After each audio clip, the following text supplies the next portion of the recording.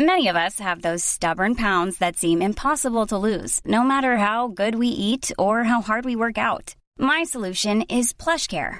PlushCare is a leading telehealth provider with doctors who are there for you day and night to partner with you in your weight loss journey. They can prescribe FDA-approved weight loss medications like Wegovy and Zepbound for those who qualify. Plus, they accept most insurance plans. To get started, visit plushcare.com/weightloss. That's plushcare.com/weightloss.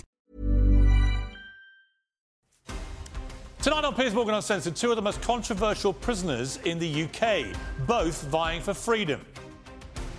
First, he spent 4 years in a British jail and could face a lifetime of maximum security in the United States. But the debate still rages. Is Julian Assange a whistleblower or a terrorist? I'll talk to his father and his brother. Plus, Charles Bronson, arguably the most notorious prisoner in British history, loses another bid for freedom today. I'll talk exclusively to his lawyer. Has he ever killed anyone? Will he ever be let out? Also tonight, British schools allow children to change their genders without even informing their parents. Are kids being put at risk by policies of wokedom?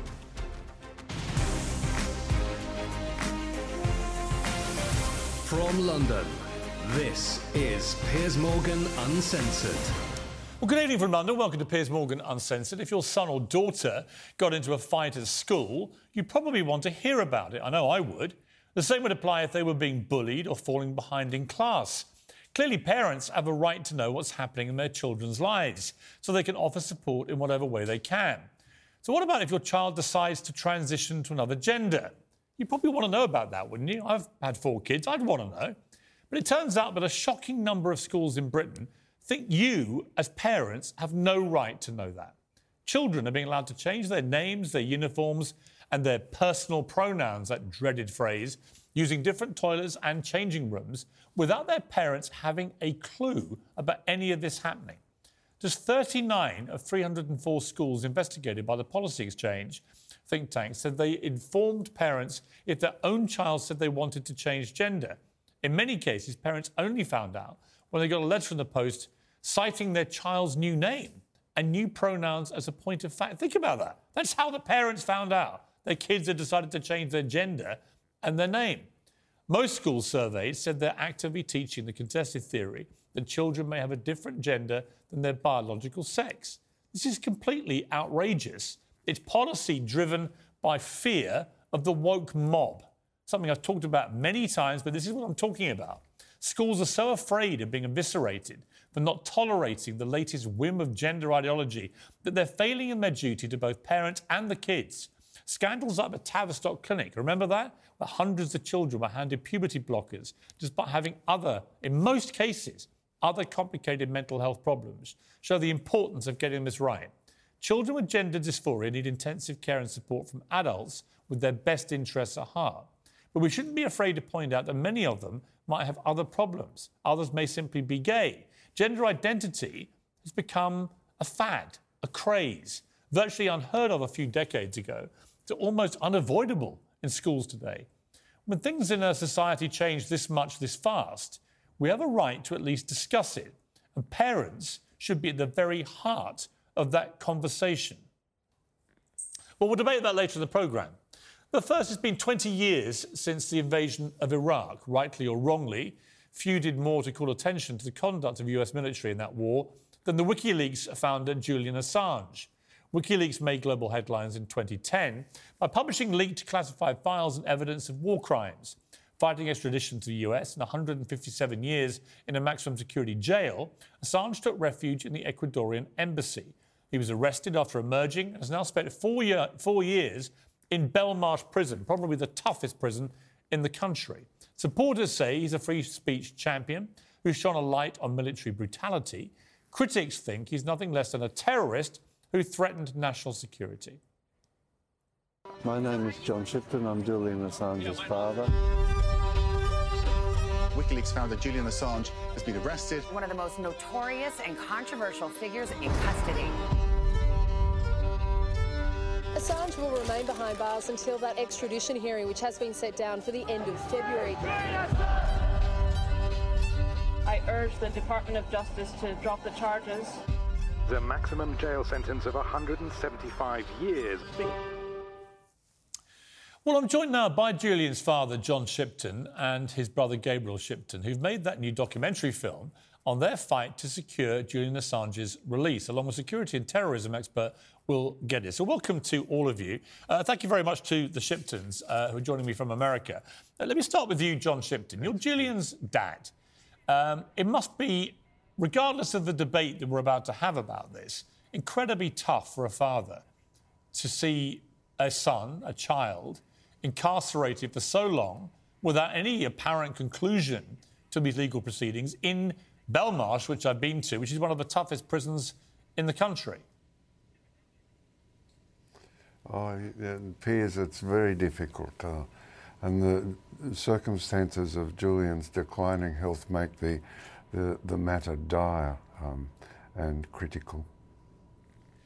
John, how often do you speak to your son? Julian's allowed a 10-minute phone call to me daily. I haven't spoken today, but the day before yesterday we had a 10-minute conversation. And how is he? How would you categorise his state of mind? Well, it goes up and down. Generally not good, but as we report upon the journey across the United States and then the enthusiasm with which we're greeted, this is heartening for Julian and lifts his spirits considerably. You know, it's interesting, John. I've been a journalist for more than 3 decades. I've run big newspapers in the UK. I've covered this story, obviously, extensively. And I watched the movie the other day again in preparation for this interview, actually, just to remind myself of the whole story as it all played out. And a large part of me has a lot of sympathy for what Julian Assange did. You know, he exposed some really serious things and he did it in a fearless way. There's no question of that.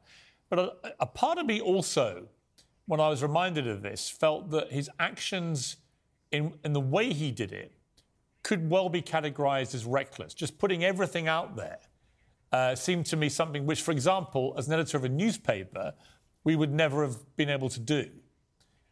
Did you, when you saw what he did you have qualms as his father that particular action in just putting it all out was something that was always going to get him into this kind of trouble? Oh, Piers, you know, first place, I have to accept your assertion that just putting it all out, which is, if you forgive me for saying so quite directly, incorrect. There were 100 media partners with Julian, each of them responsible for a particular area. All of this was covered in the hearing, that the redactions, the ultimate release of all of the cables unredacted was done by Kryptone.org, a John Young site in New York. OK, let me bring in Gabriel. Gabriel, Julian's your half-brother. You've made this film, you guys, because you're desperate to try and get him out, I guess, of prison. How is that going? What reaction are you getting, particularly in America? Well, we're getting very emotional reactions here in the US. We're about halfway through a 59-event tour around the United States. People are enraged when they realise what's going on, how their rights are at stake in Julian's persecution. People, after we do showings, people come up to us and say, you know, thank you for doing this. Thank you for standing up for our First Amendment in the United States. So it's really breathtaking that audiences around the US are really beginning to understand what's at stake for them in this case, their democratic right to know what governments do in their name. You know, recently, back in October, I interviewed John Bolton. He was former US National Security Advisor, of course, and he said this to me. He's committed clear criminal activity. He's no more a journalist than the chair I'm sitting on. The information that he divulged did, in fact, put many people in jeopardy. It undercut the ability of the United States to have confidential diplomatic communications, and I hope he gets at least 176 years in jail for what he did. Some very strong words there, Gabriel. And that is a view shared by a lot of Americans, there's no question, particularly in the political sphere, on the Republican side certainly, who believe that what your brother did was bordering on treason. What do you say to that? Well, everything that Julian published it was in the public interest, and he partnered with these media organisations, as John said. So you're talking about all the largest prestige media organisations around the world who publish the exact same information. People like John Bolton, they would like to be able to classify everything so that the public had no idea what the governments that they elected were getting up to. And I think, it's particularly in the United States now, you're seeing a larger and larger movement for government accountability. People understanding that classification of documents is totally overused. You know, Joe Biden's has classified documents in the boot of his Corvette. Trump has classified documents in the basement of Mar-a-Lago. This overclassification of documents so that the public doesn't understand what the government is doing is really a problem for democracy. And you have to ask ourselves, knowing about what our government does in our name is our right and our democratic right. And do we want to live in a democracy, or do we want to live in a tyranny where governments act with impunity, in secrecy, and no accountability? Okay, let me bring in Will Geddes now, who's a security expert. Will, we've spoken about this before, but what is your reaction to this? Because it is a complex issue. You know, my journalistic side believes in free speech, believes a lot of what WikiLeaks exposed was absolutely in the public interest. But I do think there were also legitimate concerns about the sheer amount of material that was put out there, which could well have put lives in jeopardy. What do you think about it? Well, Piers, I'd agree with you entirely. I think there are some aspects of the information that wasn't released by Assange which was in the public interest. But public interest is a very subjective word or term. There is information that does require confidentiality. I work with confidential information on a daily basis. And that information has to be secured for a variety of a very wide spectrum of reasons. And one of the greatest concerns is there was simply a release of information that was not filtered necessarily, I believe, in the public interest. And when we talk about a democracy and about there being access to certain information, that democracy can be undermined by that information or certain information being protected. Now, I do believe in whistleblowers, and I do believe that there is a reason and also a purpose for whistleblowing. But there was information that Assange was responsible for, whether he had acquired it himself or he was publishing it on behalf of other parties.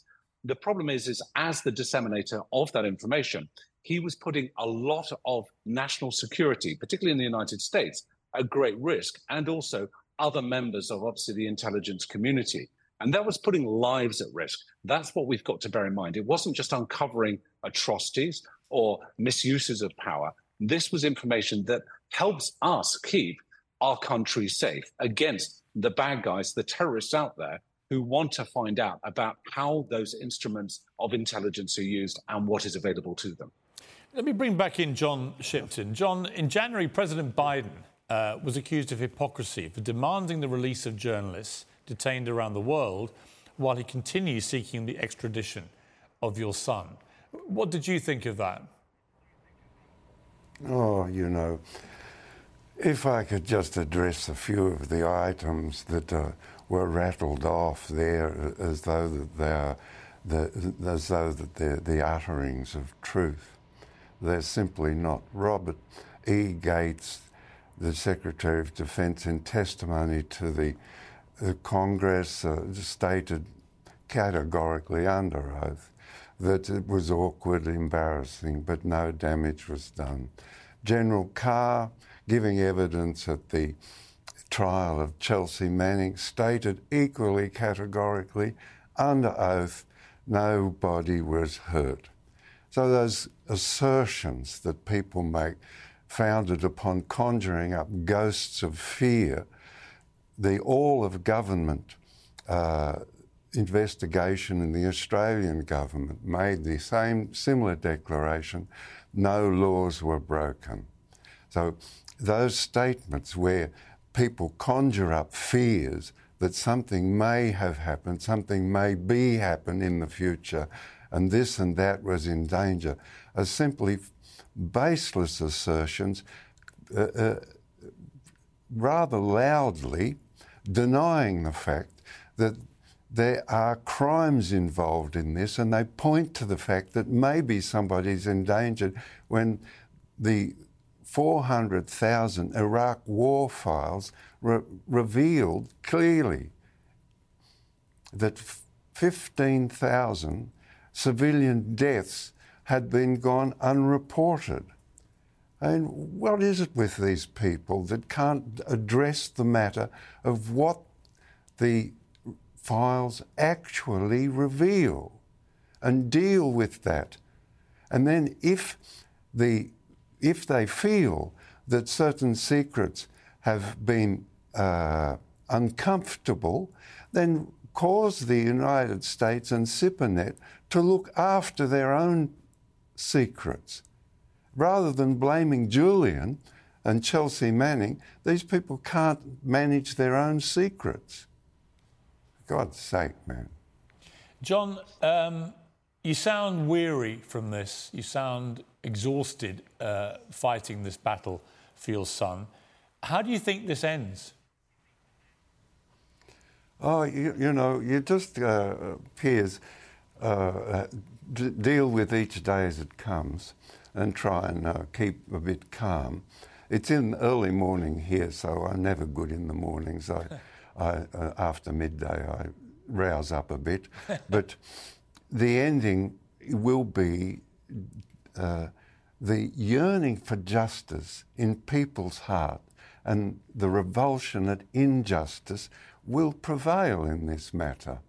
Millions of people around the world join us. Every single civil society organisation in the United States of standing has written, 27 of them have written to Biden asking for the charges to be dropped. Sorry, to Merrick Garland, of the DOJ, Department of Justice, asking for the 5 great media legacy newspapers that partnered in this distribution of these revelations, the New York Times, the Guardian, the El País in Spain, and Le Monde and Der Spiegel in Germany, have equally written to the Department of Justice head, Merrick Garland, and asked for the charges to be dropped. The phenomenon and the problem is global, and the phenomenon and the problem is addressed globally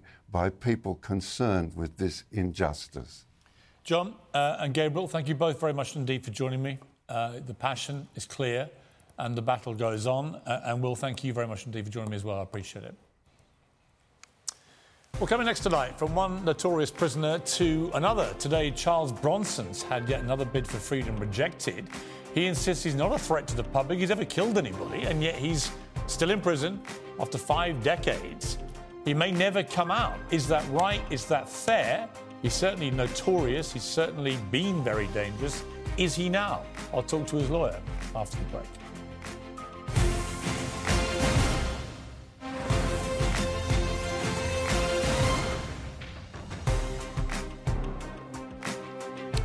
Well, he's been dubbed Britain's most violent prisoner, and today Charles Bronson failed in his 8th attempt to be released on parole. In almost 50 years in jail, he staged 9 rooftop protests, 10 sieges, holding at least 11 victims hostage. He's never actually killed anybody. So notorious is he. He's even had a film made of his life. Tom Hardy played him in the 2009 movie Bronson. And then a voice note from prison, which he made this week. Bronson insisted that he loves people and isn't a threat. Now they keep drumming it into the public. I'm a danger. Well, who am I a danger to? I've never been a danger to the public. I love people. Love them. I love the world. I'm not a filthy terrorist or a rapist or a murderer. So who am I dangerous to outside? My dangerousness was in the prison. Well, joining me now is Charles Bronson's lawyer, Dean Kingham, for his first interview since this latest parole move failed again. Dean, is he ever going to be let out, do you think? Well, we certainly hope so, Piers. The test for the parole board is it necessary for the protection of the public that he remains confined? Obviously, this time around, the parole board have decided that he does remain dangerous. But the issue for us, Piers, is very much this. The parole board are only limited to looking at release or open conditions. He's a Category A prisoner in a prison in the prison. Now, the only person that can progress him through that system is Dominic Raab. And there's a lack of political will, certainly in his case, to make that progress. I mean, look, on the face of it, for someone who's never killed anyone, it does seem extraordinary that he's had to spend most of 5 decades now in prison. It's just when you get into the weeds of why they keep rejecting his parole, you start to understand the other side of this. You know, he was originally jailed for 7 years in the early 70s for armed robbery. He got let out twice, but both times was back in prison within weeks on other robbery offences. He's had 7 failed attempts at parole, as we said, but he was given 7 years in 1994 for false imprisonment and blackmail. In 1997, he took a deputy prison governor staff and 3 inmates hostage and got 5 years. In 2000, he got a life sentence for kidnapping a prison art teacher, Phil Danielson, in Hull Prison the previous year. In a 43-hour ordeal, Mr. Danielson was beaten, stabbed, left with panic attacks and PTSD, and has never worked again. Over the course of his incarceration, as we said, 9 rooftop protests, 10 hostage sieges, 11 victims. In 2014, further sentenced to 3 more years for assaulting another prison governor, Adrian Wallace, held him hostage for 5 hours and tied him up and beat him. There is a long, long litany of appalling incidents and violence against people trying to run prisons, some people's lives being completely ruined. So, yes, it's true he hasn't killed anyone, but he's clearly been extremely dangerous. He's got this reputation for a reason. Oh, of course, and we've never sought to portray him any differently. But so why would he be safe on the outside now? Well, the argument that one of the witnesses made at the parole hearing was he's actually more risky and dangerous in prison towards prison governors and staff than he would be in the community. Yeah, but how do you know that? Well, the parole board never know. The parole board are looking at future risk. But how do you know that as his lawyer? Because, I mean, to have so many incidents of extreme violence, kidnapping people, falsely imprisoning them, torturing them and so on, I mean, it doesn't sound like you could have that much confidence that if he got on the outside and somebody wound him up the wrong way, he wouldn't do this kind of thing to people on the outside. Some of the evidence that the parole board heard during the hearing was the motivation and his progress is the best it's ever been. The next step, the next test, is to progress him within the prison to enable him to mix with more prisoners and in a less harsh regime. When was he last violent? 2018, 5 years ago. There's been no violence at all? No violence for 5 years. Do you think he's a genuinely changed character, or does he just want to get out? Or both? It's a mixture of both. It's self-motivated interest. He's reached an age now where he knows if he steps out of line in the future and commits an act of violence, he's dying in prison. But the test for him will be progress in the system. And the thing is, Piers, he's in a cell 23 hours a day. He's supposed to have an hour of psychology a week. So in the last year, you would expect at least 52 sessions. He's had 13. And the reason for that isn't his behaviour, it's resources. The prison he's in is significantly understaffed. But should someone who has terrorised prison officers and warders, why should he be given any better treatment, frankly? I mean, he's persistently done that until, as you say, 5 years ago. But for 4 decades, he was terrorising people in prison. But it's not better treatment. He's in a prison. So the two limbs for someone to be put into that arena now is risk to prisoners or staff or persistently disruptive behaviour. Well, as we established at the parole hearing, he's not engaging in persistently disruptive behaviour. And in actual fact, the prison service and the authorities have reduced his risk to staff to medium, which is the lowest it's ever been. Now, one of the arguments Dominic Raab put forward at the parole hearing was he's a high risk of serious harm to the public. Therefore, that means he cannot be released. But the system and the reality is 9 out of 10 lifers are released as high risk of serious harm. So it's right, an irrational argument. And as he said, and he's got some point to this, he's not a terrorist, he's not a rapist, he's not a murderer, he's not any of the conventional kinds of criminal. A lot of his crimes really are inside prison against people that work there. It's not to justify them at all. It's just to compare them to perhaps other people who are being let out on a regular basis. You can kill people and be let out within 12 years, right? Yeah, in some circumstances. But I think we have to look more globally at the parole system. This week, Dominic Raab has introduced the Victims and Prisoners Bill, which is going to enable him to stack the parole board full of law enforcement officers, and there's credibility issues with police officers at the moment. But parking that aside, he wants the ability to veto parole board decisions. So then we're looking at what's the point of the parole board? It's utterly absurd. What's your message to Dominic Raab then? My message to Dominic Raab is he's got enough going on in his own, with his own role as Deputy PM. He's under investigation himself. In any other profession, he wouldn't remain in a job whilst being investigated. He'd be suspended. Yet here he wants to interfere with the independence of the parole board, which is a court. But only last week, the High Court handed down judgment saying a major piece of parole board guidance that he issued around recommendations from his own staff, preventing them, was ruled unlawful. Now, it was only in Charlie's case that the witnesses were able to give recommendations. He wanted to silence them all, not allow them to make recommendations. And the High Court has said that's mass contempt of court. How much of the problem that your client has is to do with his notorious reputation, which he has gleefully fuelled over the years, let's be clear. How much of that notoriety is perhaps the reason he's still inside? In other words, if we didn't really know much about him and he just did all this under the public radar, would he be out by now? Well, it's significantly contributed, but we need to shine a light on what's called the Close Supervision Centre. That's the prison within the prison. It's very difficult to get out of that system. Do you go and see him in there? Yeah, of course. How often do you see him? On average, once every 6 to 8 weeks. And how is he? What's he like? I only know what I've read. I mean, personally, I've never felt at risk from him. Never. And I say that, having previously taken his lawyers hostage. But, you know, for someone who's spent so long in solitary confinement, and that's what it is, he's actually very down to earth and very with it. I think he surprised the parole board. The parole board were expecting over the course of 3 days him to present in a slightly different way. And, of course, he handled the pressure of the situation very well. Have you spoken to him since this latest parole attempt? I have, And yes. what was his reaction? His reaction, look, he's realistic. He understands that for the parole board to release someone who's CSC but also Category A, it's a big step. So he's focused on the next review and our next challenge. And our next challenge firmly rests with the Secretary of State. Dean Kingham, thank you very much for joining me. I appreciate it. Well, coming up is one of the journalists who exposed big tech censorship at Twitter after being asked to investigate by Elon Musk, Twitter's owner. What he found about the cosy relationship between government and big tech should worry anyone who cares about free speech. I'll be speaking to him next.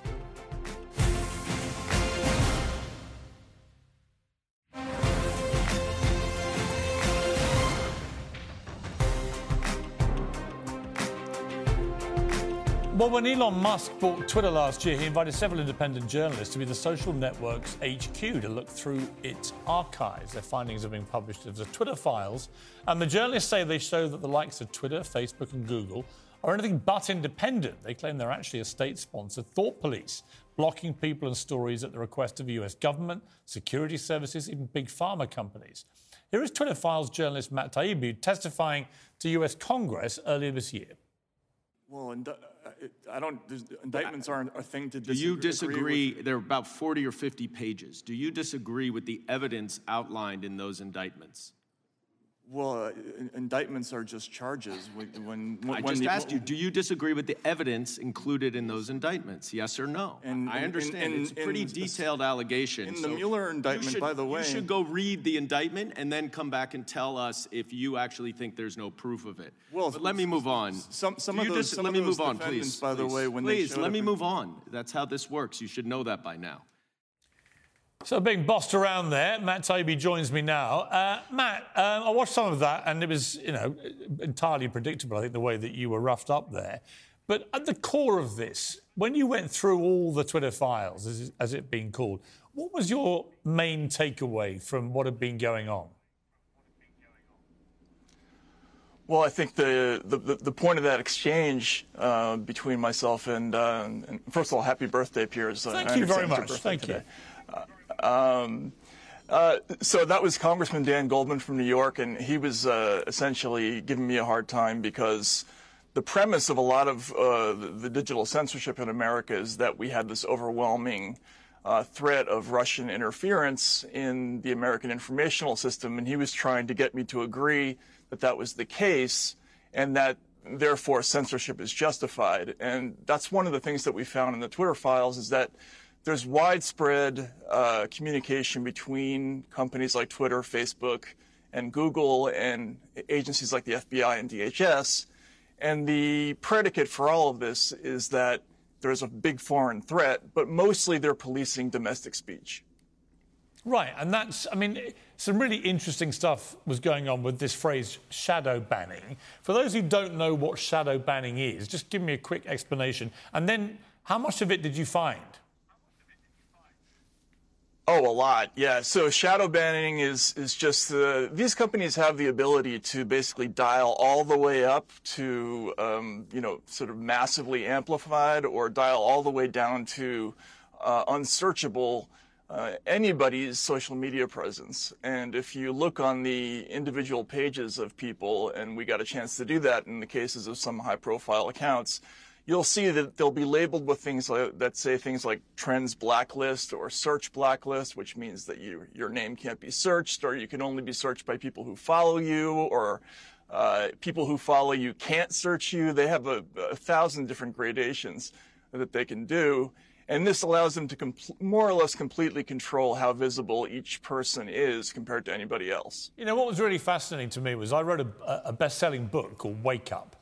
And it did really well, but the entire period that it was on sale, my Twitter following slowly went down. Over the whole of most of last year, 2022, just kept going down. It really annoyed me. I was like, it's weird. And over a space of about 8-9 months, I'd lost about 50,000 followers. I thought, how can I have this best-selling book? And my Twitter following has always been going up and up and up and up into millions. And then suddenly it all started going the other way. And then when I read all your investigations, I thought, well, that makes perfect sense, because Twitter was being basically run by a bunch of very woke people. You probably thought my book, exposing the ridiculousness of wokery, would be the enemy to them.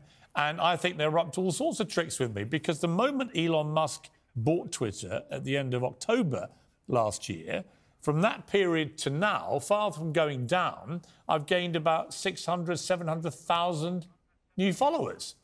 So clearly something was going on. I'm just one of many people, but that right there was evidence to me that I was being somehow suppressed right to the point Elon bought the company.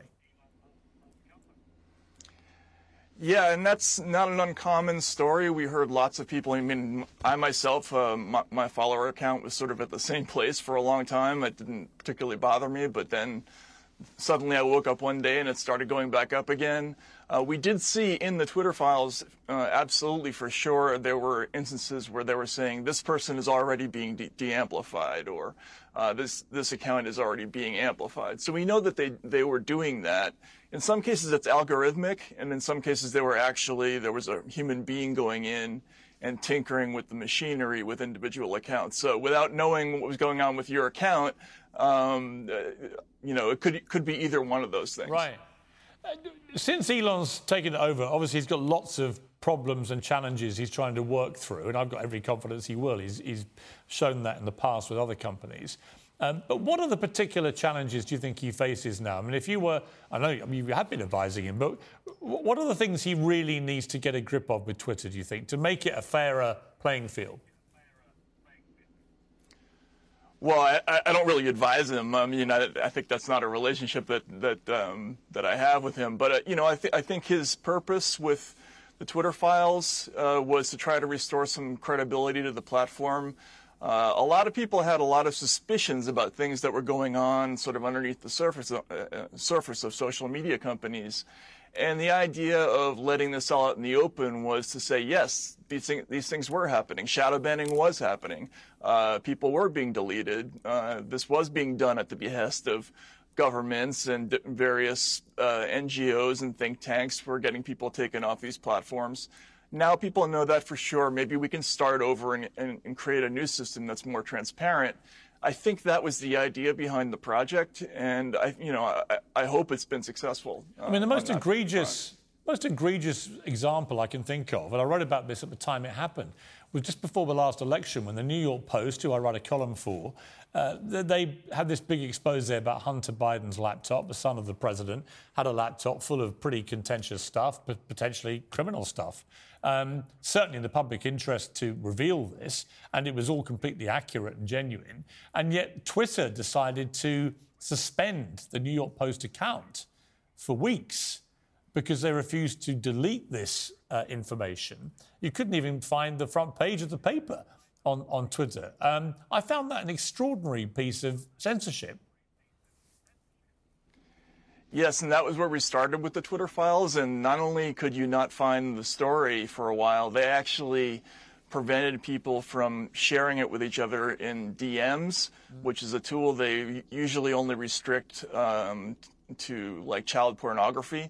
So they used the most extreme tools they had to suppress that story for about a day.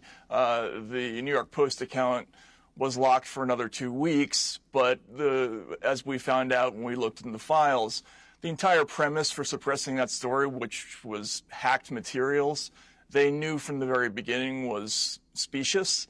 So it was a totally illegitimate case of censorship, and I think a historic one in American. Well, I said to Donald Trump when I interviewed him, Donald Trump, I said, if you just stopped going on about having the election stolen and making up claims about fraudulent voting and so on, if you just stuck to what happened to the New York Post expose of Hunter Biden's laptop, there are polls suggesting that in itself, had it been properly out there and been properly examined and followed by the mainstream media, that could have tipped the election Trump's way. So in a way, that is a legitimate case of potentially having the election robbed, was that the suppression of genuine journalism that was damaging to Biden actually could have been contributing to Trump losing.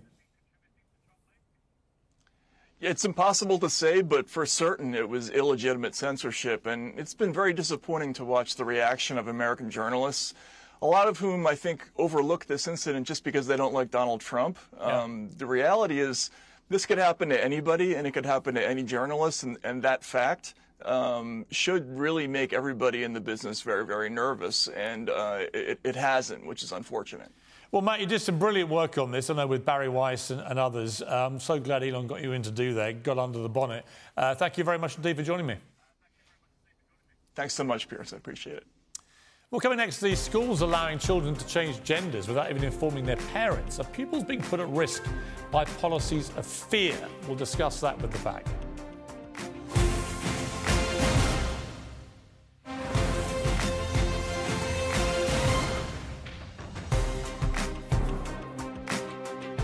Welcome back. I'm joined by the Talk TV contributor, Paula Roan Adrian, Times radio host Stig Abel makes his debut on Piers Morgan Uncensored. Great to see you.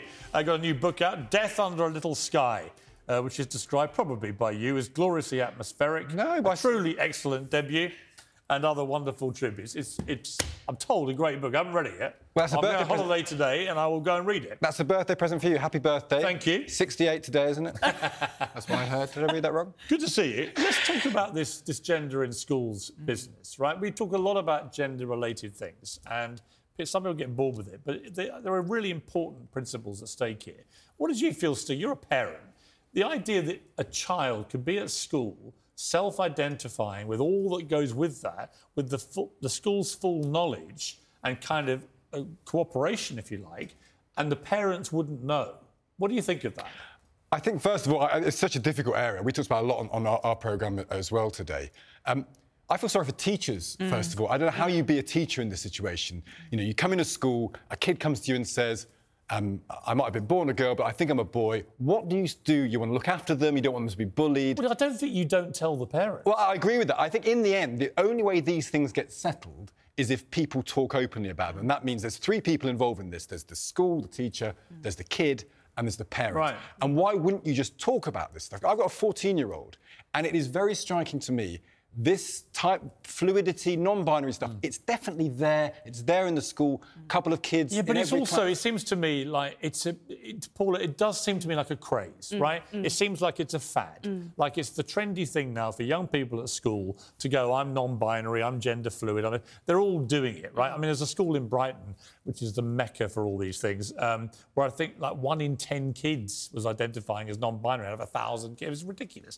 Obviously, they're not all, I suspect, genuinely non-binary. They're just going along with whatever it is. And lost in the wash will be the ones who've really got gender dysphoria, right? So I have a problem with this. As a parent of 4 kids, if I found out that a school and teachers were deliberately hiding information like the gender identities, supposedly, of my kids, I'd be furious.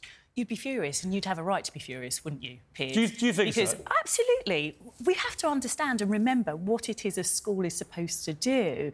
A school is supposed to be there to look after our child and care our child. It's essentially acting as a parent when we're not. And it's supposed to be there to not only help our child, but to educate our child. Now, I do wonder what the message is that we would be giving to a child if a child came to you and said, keep this a secret, don't tell my mum, don't tell my dad. And as an adult, you said, OK, I won't. That's not helpful either. I agree with that, but why does the parent... I mean, you're a parent, we're all parents. It's the parents' job to know as well. Because but Stig, come on. You know, as much as I'd love to think I'm the best parent in the whole wide world, there are going to be things about my child I don't know. Yeah, but it's not actually that. I was struck by the numbers of schools where this was going on. Yeah. I was absolutely shocked when I read that report this morning. Well, it's 7 out of 10. It's right, 7 out of 10. Unbelievable. I mean, they only asked 150 schools, so you can judge that however you like. But it's quite a big thing as a parent. I mean, I'm not very... I mean, we all can realise our flaws as parenting. You know, 14-year-olds... How many times did you not tell your parents things about you when you were growing up? Come on.